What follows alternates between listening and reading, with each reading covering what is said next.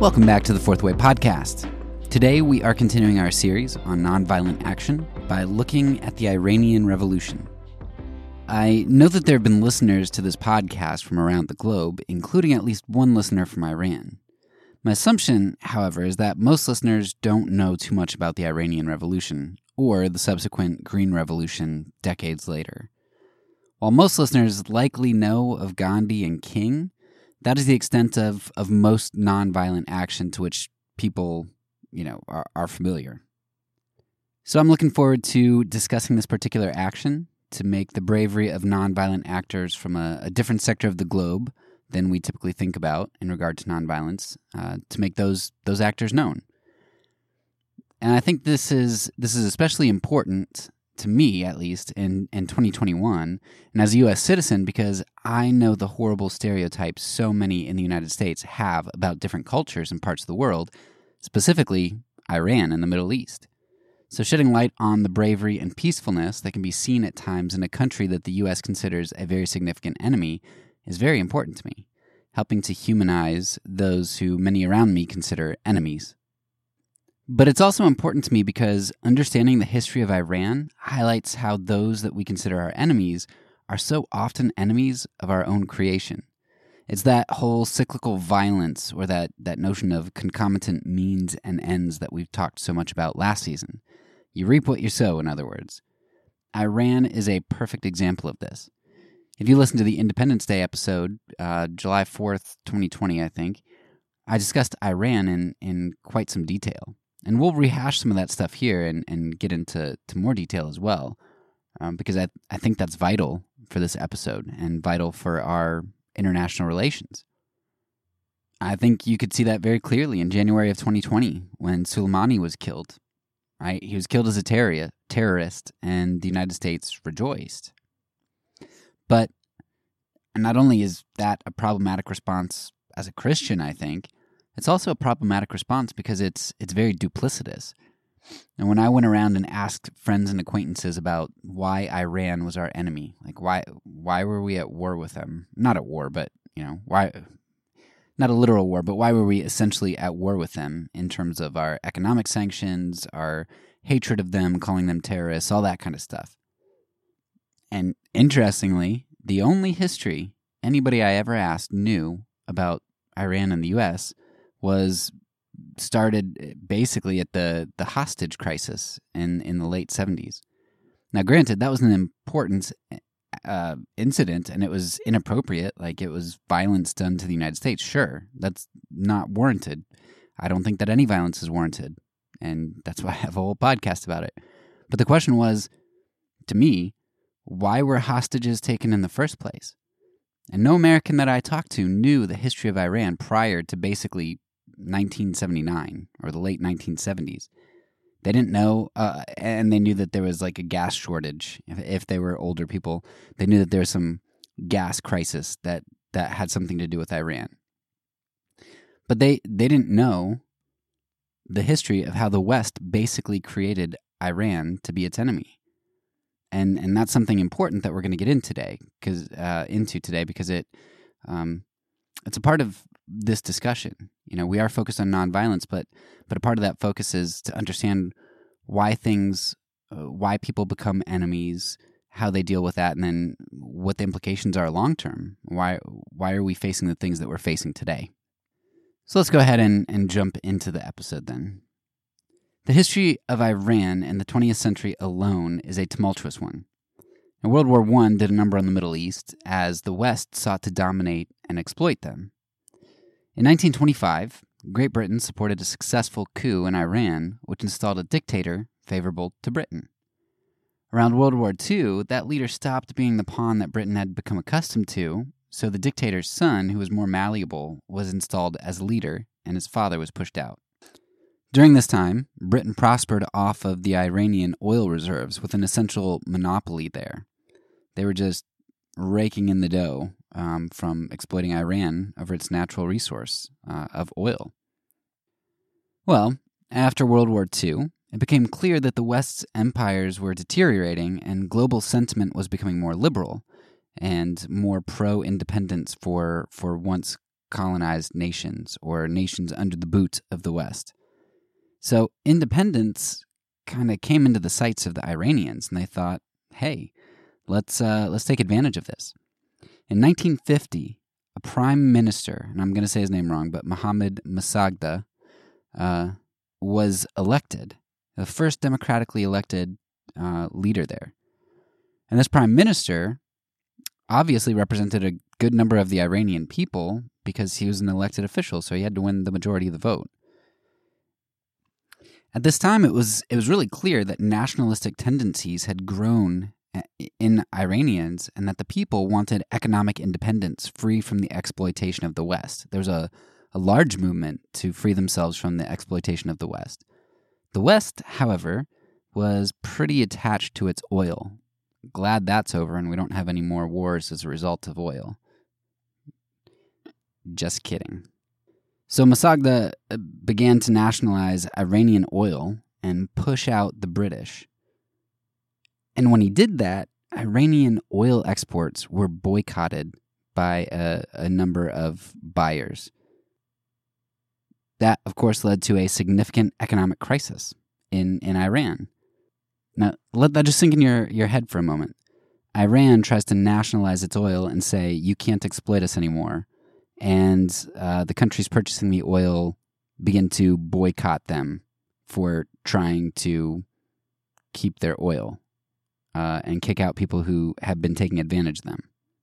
Well, anyway, as always, when there are economic crises, people can take advantage of that kind of thing, and the Shah attempted to do that, the current monarch, the leader. So even though Mossadegh was the prime minister, there was also this monarch who was technically over him.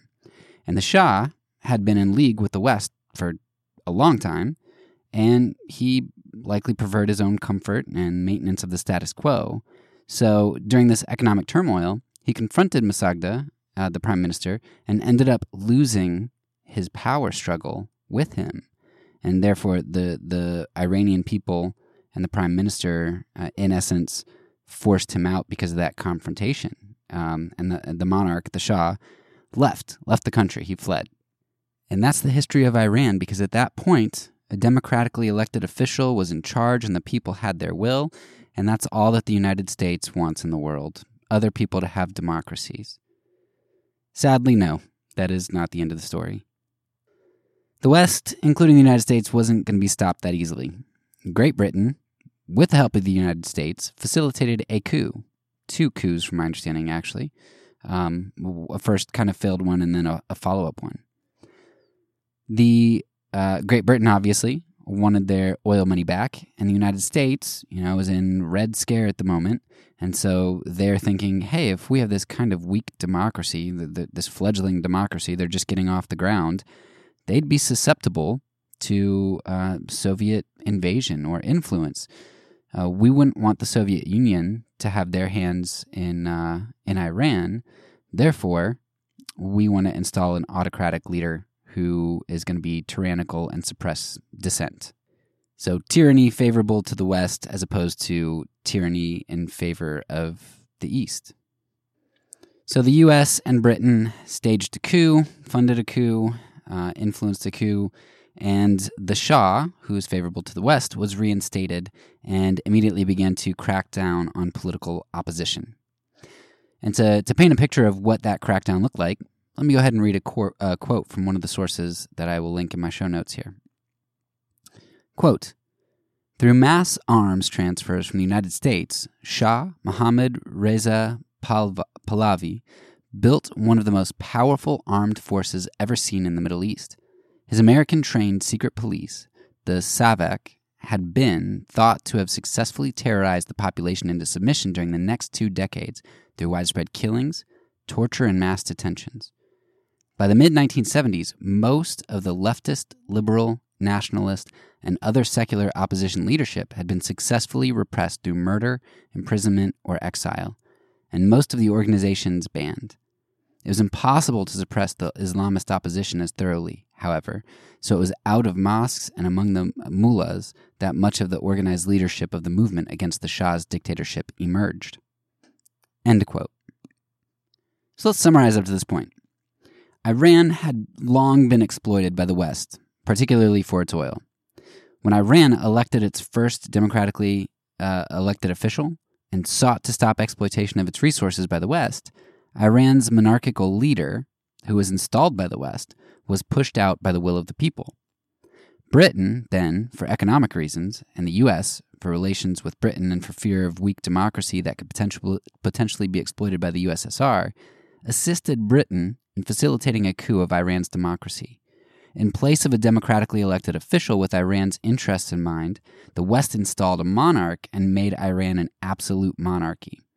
In that absolute monarchy, aka Western-supported tyranny, the U.S. spent resources to train and encourage the suppression of political dissidents like secularists, nationalists, and they attempted to with devout Muslims as well. This suppression included the murder, torture, and intimidation of dissidents, as well as their exile. Now, I want you to try to wrap your mind around this if you're a U.S. citizen.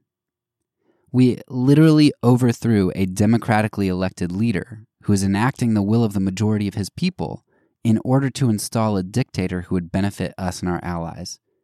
Not only did we install a dictator, but we trained his secret police in tactics used to oppress, murder, and torture his people because we knew the dissidents had to be suppressed in order for him to maintain power, because the will of the people was not that he be in power. But of course, our history books only begin in 1979 or so. And in our minds, there was no legitimate animosity that made the people hold Americans hostage and not trust the United States. We who are benevolent purveyors of democracy wherever we go in the world. Of course, once you start looking at other hotspots in the world and at other enemies of the United States, you find that we've undermined quite a number of democracies and we've exploited a large number of countries. The United States is an empire like every other country in the world desires to be, has been, or will be, right? We're empire. That's what power seeks. And we're wicked. We're not the first benevolent nation in history, and we're not benevolent at all, really. Now, you might argue that the U.S. felt a need to do what it did because a weak Iran may have been exploited by Russia. And maybe it would have. Maybe that's true. But there's that consequentialist ethic coming out into play again. Now, a willingness to do great evil and excuse it with hypotheticals is just not a Christian ethic. That's not morality. Iran is an enemy that we created, and we created out of our self-interest and desire for self-preservation. While I don't believe hate is ever justified, if such a thing were justified, then Iran has great justification to hate us. Yet, we sit here calling them terrorists and enemies of democracy. Now, that does bring up something that I want to make the main point of the nonviolent discussion, the nonviolent aspect of our discussion here when discussing Iran. It is true that after all of this oppression, Iran's revolution in 1979 was, for the most part, nonviolent. They implemented many of the strategies that we've seen throughout the series, and they implemented them on a large scale with quite a lot of people. But we don't need to recap the various strategies, I don't think. Those are easy facts, standard actions in nonviolent history, and you can look them up in some of the resources that I'll provide or look them up on your own. What I want to pull out of the Iran story is that nonviolent movements, especially ones which are purely pragmatic in nature, can be exploited by the violent and the power-hungry. And this is exactly what happened in Iran. When the nonviolent revolution pushed out the Shah, something religious extremists had tried to do with violence for years and without success.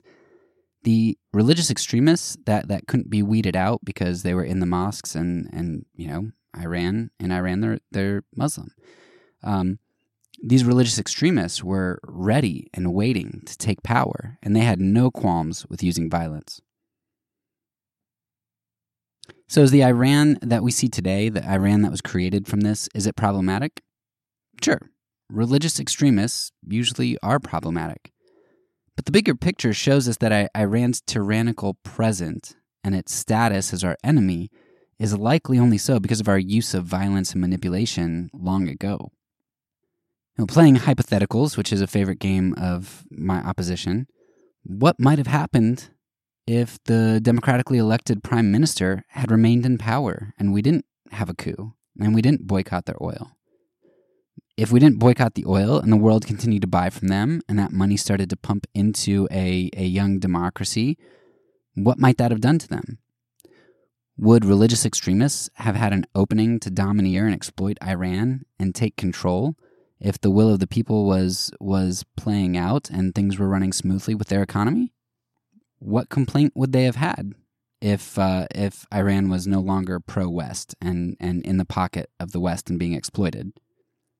I don't know the answer to all those questions, but I would imagine that Iran's economy would have taken off. Our relationship with them would be way better than it is now, and it would be a democracy today, maybe even a or the stabilizing force in the Middle East, as opposed to the force that we're scared of acquiring nuclear weapons. Interestingly, there's another revolution in Iran in 2009, 30 years after the original revolution in 79. It was called the Green Movement. Now, this revolution wasn't successful like the 1979 movement, though it did have some solid impact.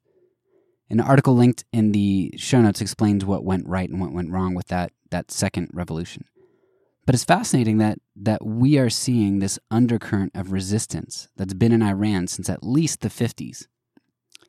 Iranians want independence not only from the West, but also from the tyranny within. The tyranny that took over with the power vacuum left from the revolution, which was instituted to overthrow the the Western puppet leader. It's like a soap opera. Point is, Iranians want independence, and they've wanted it for a long time. And when they had it, the U.S. helped to take that away and installed tyranny. Now, the U.S. has given lip service to our desire for democracy to reign across the globe, throughout the world, including in Iran.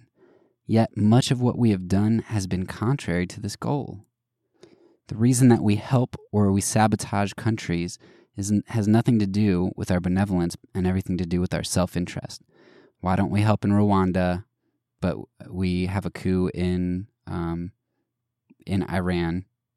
Or we attack Iraq when they invade Kuwait, but we don't attack when other countries invade other countries. Self-interest, right? We're not benevolent. So the history of Iran teaches us a bunch of important things here. First, as I mentioned, nonviolent movements can be co-opted by others who have nefarious goals and seek to take power opportunistically. This is very important for nonviolent actors to understand, that there could be many around them who are just looking to exploit the power vacuum that's created. Second, the revolutionary spirit that you see at one point is rarely ever stamped out within a people.